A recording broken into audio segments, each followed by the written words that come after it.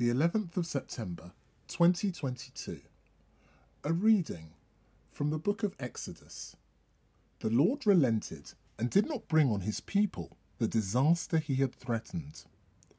The Lord spoke to Moses, "Go down now, because your people whom you brought out of Egypt have apostatized. They have been quick to leave the way I marked out for them. They have made themselves a calf of molten metal and have worshipped it and offered it sacrifice.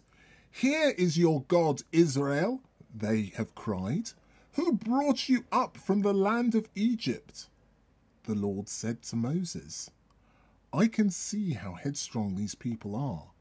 Leave me, now my wrath shall blaze out against them and devour them. Of you, however, I will make a great nation.' But Moses pleaded with the Lord his God. 'Lord,' he said, 'why should your wrath blaze out against this people of yours, whom you brought out of the land of Egypt with arm outstretched and mighty hand? Remember Abraham, Isaac, and Jacob, your servants, to whom by your own self you swore and made this promise. I will make your offspring as many as the stars of heaven, and all this land which I promised I will give to your descendants, and it shall be their heritage forever.' So the Lord relented and did not bring on his people the disaster he had threatened."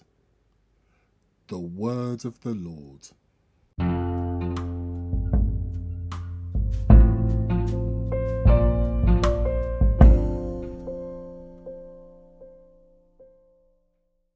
A reading from the first letter of St. Paul to Timothy.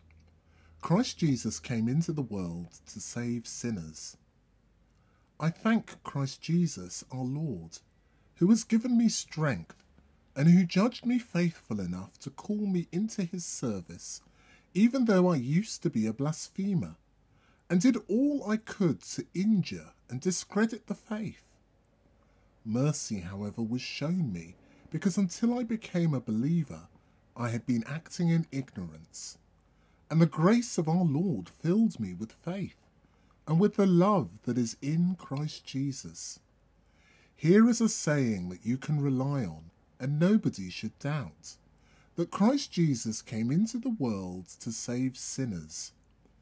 I myself am the greatest of them, and if mercy has been shown to me, it is because Jesus Christ meant to make me the greatest evidence of his inexhaustible patience for all the other people who would later have to trust in him to come to eternal life. To the eternal King, the undying, invisible and only God, be honour and glory for ever and ever. Amen. The word of the Lord.